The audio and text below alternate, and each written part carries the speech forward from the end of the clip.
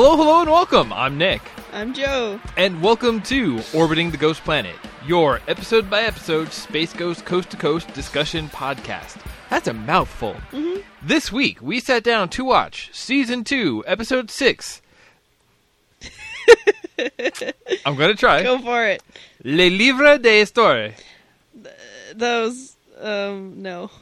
Well, let's see you do it, Miss Fancy Pants. I don't speak French, but I know that that's not how it sounds. Oh, so it's probably more like Livre d'Histoire or something. Yo, listen. It's called History Book. Vaguely. So, did you see this one coming? Nope. I mean, really though, who would see a clip show coming when you're only like 15 episodes in? Yeah. So yeah, it show starts. There's no cold open, but the opening music is replaced by a classical piece. Yep. The Society Trot. Is that what it's called? I believe so. And you're just like, well, that's strange, but that's not out of the realm of Space Ghost strange. Yeah. But then we get to the desk, and it's Lokar sitting at the desk instead of Space Ghost. It's Lokar. So we've seen a little bit of Lokar already, because he was in the President's Day Nightmare. Mm-hmm. And if we had watched the Christmas special, he was in there. Mm-hmm. But we are saving that. Yes. But yeah, so this is like our first really good look at Lokar, I believe. I think we've heard Zorak speaking, him, throwing shade at him a little bit already. But now we get to see Lokar, and he introduces himself, says that he's covering for Space Ghost, who is visiting his mom in Central Florida. And it's a clip show. Yep. They just straight up. Like, again, this is so soon. Yeah. How did they get away with this? Well, since the first interview, or the first, like, flashback section clip is from the Mask interview, would it be fair to say that a lot of people probably hadn't seen that if they hadn't gotten the tape? So that's the thing that the first clip that they cut to, is that interview that was at the end of the Mask, which, this is the first time anybody who was just watching on air had seen it. People who didn't know, because I don't know if that was the kind of thing that like had like a little exclamation bubble on the back of the Mask box or something like that. Or it was just a surprise. Yeah. Well, I mean, they had the little, in the pre-roll of the movie, it says, like, hey, stick around afterwards. Mm-hmm. But yeah, for the most part, people would not have seen this, and may not have seen it since, because this is an episode that is not actually included on the official Volume 1 DVD. Mm-hmm. Which, even if it was, I believe those DVDs are out of print now. So, well, you can still buy them on iTunes. That's important to know. If you would like to follow along with us at home, all of these official Space Ghost episodes are available on iTunes and something else. Probably some digital downloads. It's the wave of the future. Woo. Which really actually makes the whole show an anachronism, considering how much, like, signals and production and, like, 1 hertz tones kind of stuff is sort of not necessarily needed in the digital age, but is so ingrained into the atmosphere of the show. Mm-hmm. That's a neat consideration. Yeah. Do kids today even know what color bars are all about? Probably not. Man, that's weird. That's real weird. But yeah, like, I don't know. Like sort of looking back at it, I think the interview works sort of out of context of the movie. Yeah. Like, at this point, I'm sure even if you hadn't seen The Mask, you know what The Mask is. Yeah. And you know who Jim Carrey is. Yeah. Like, it's a little strange to some of the, like, self-promotion stuff Space Ghost says in the middle of that. You're just like, why would he say that? Like, it's sort of a joke, and I think we'll hit jokes like that again later on, but, like, actual ones that are accurate to Space Ghost broadcast time are really unheard of. I mean, when we originally saw it, we saw it while we were watching The Mask. Mm-hmm. And it gave it a little bit of context. Yeah. I remember it like it was only yesterday. The Mask is Norse. Yes. Okay, so can we talk about that part for a minute? Okay. I totally forgot this part about it. Yeah, me too. So, the mask that Stanley Ipkiss finds is the, like... is the Norse trickster god Loki, who has been banished and compressed into a mask form. Mm-hmm. So really, this takes place in the Avengers universe? I mean, again, because of the Batman confusion, I'm already looking at this as, like, this is on, Edge City is just a borough of Gotham. So, like, somewhere on the other side, Batman is fighting the Joker, and here on this side, you got it's Stanley a superhero movie. It's a Dark Horse Comics character. Yeah, okay, so yes, is based on a comic. Yes. A much darker comic. So that's the weird thing. Like, alright, so he finds the mask, and it's like this. Basically, the movie takes place over 4 nights, maybe? That sounds alright, yeah. 4 nights. 5 nights. 4 nights. I don't think it matters specifically how many. You made your point. It's a couple of days. Because I wrote down a little... So this movie, I think, is ahead of its time. Because I think it makes a powerful statement about internet anonymity. Go on. Okay. We have a guy who is a self-proclaimed nice guy. He even wrote in to a advice column and signed it, "Nice guys finish last." Mm-hmm. All right.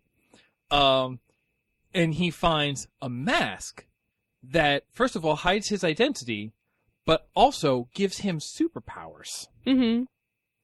And then here, I wrote it down like this. Again, it takes place over like 4 nights. Night 1, he goes and he fights crime, and he declares, "With this power, I could be a superhero."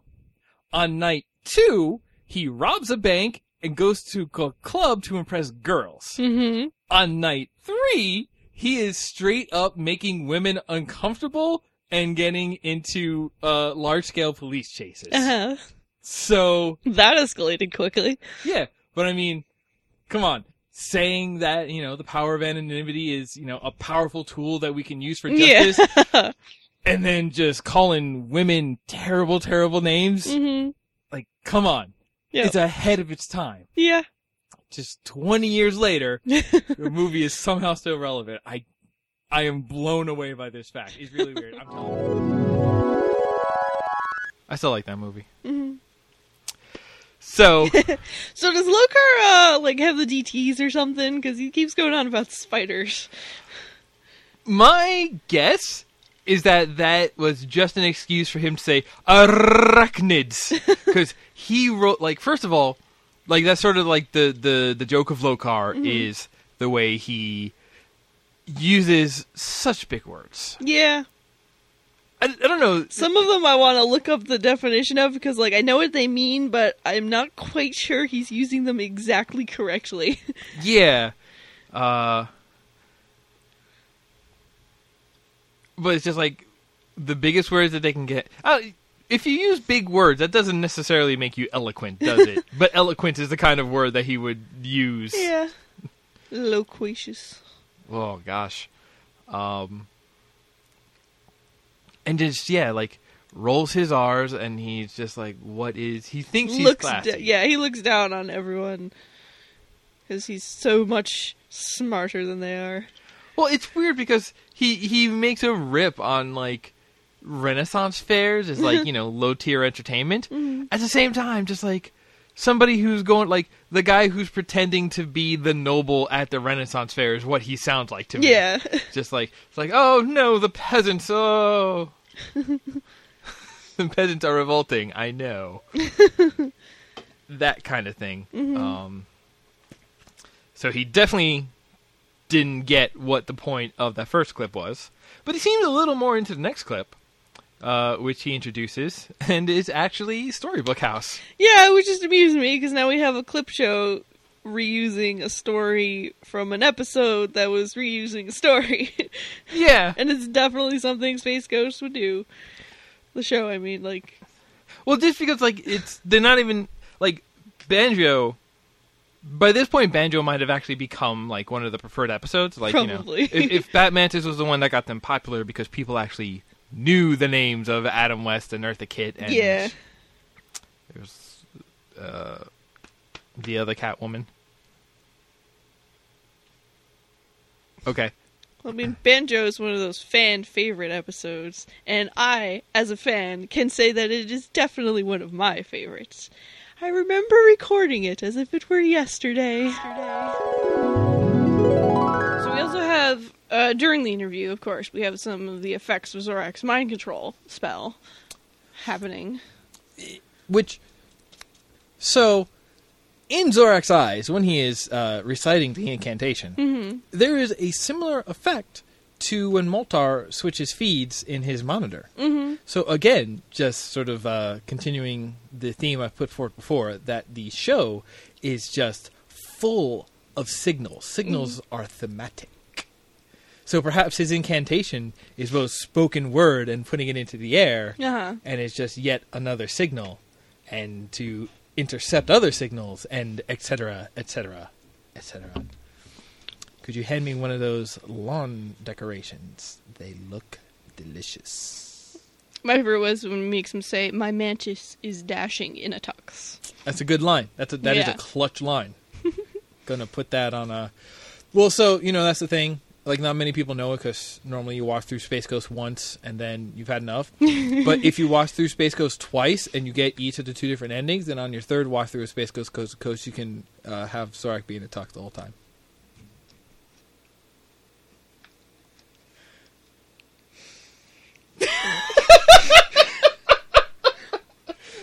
Oh, you weren't expecting these Metal Gear goofs. No, I'm just like, of all the things to cross over, Metal Gear and Space Ghost. Oh my god, I want to play that.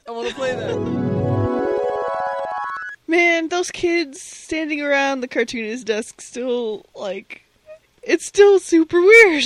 Yeah, like, because the only time they cut to it is at the start and at the end. Yeah. But man, Carl the cartoonist, he has a heck of a head of hair on him, He I gotta does. say. And that beard, Yeah. like, he looks like he could have been, like, like he is, like, first generation proper Canadian lumberjacks after they started having to get office jobs. And then that's pretty much the episode. And then Lokar wants to end it with some quality entertainment. Well, because as he declares, he goes, "That's it then. Space Ghost is crap." Which, I don't know, like, Lokar, even though he's just like the in-between segment, and he's using, big words, and that's kind of the joke, he's got some good line readings, like on arachnids. Just the way that he says, what was the point of that? Oh, comedy! Comedy! I don't know, he's like, again, it's just about the good reading that's sticking in your head. Yeah. I like it. It's, this is an episode that is, at this point, almost lost to time, but especially that comedy line, like, my heart still pulls some lines out of this episode. But yeah, and then it's just like, well, Space Ghost crap, so what does he show us as his morsel of ambrosia, I believe he put it? Definitely just the camera crew hanging out outside for a bit and recording anything they happen to see around the building. Something like that, yeah. Like, I wonder if those were staged or if those were, like, I don't know, like, because they could have been recorded on Handycam.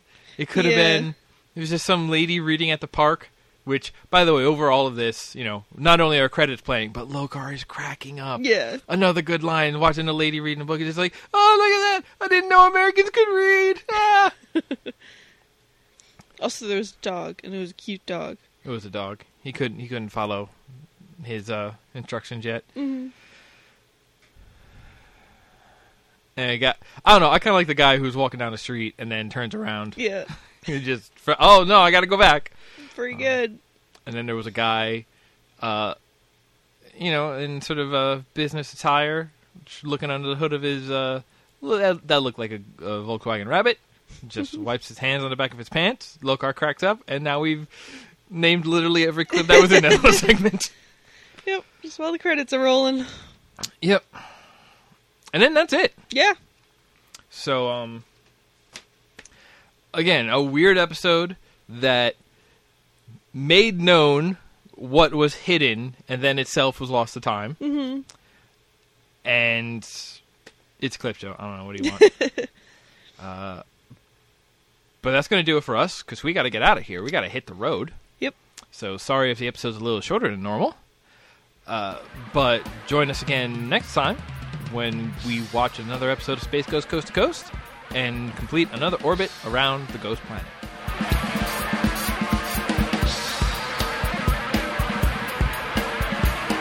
You have been listening to Orbiting the Ghost Planet, an Aliku Studios podcast network production.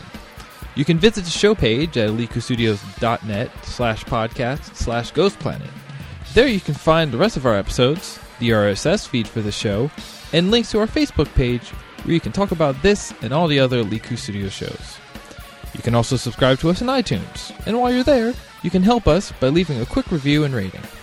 Please visit alikustudios.net to learn more about us and what we do. That's OLEETKU.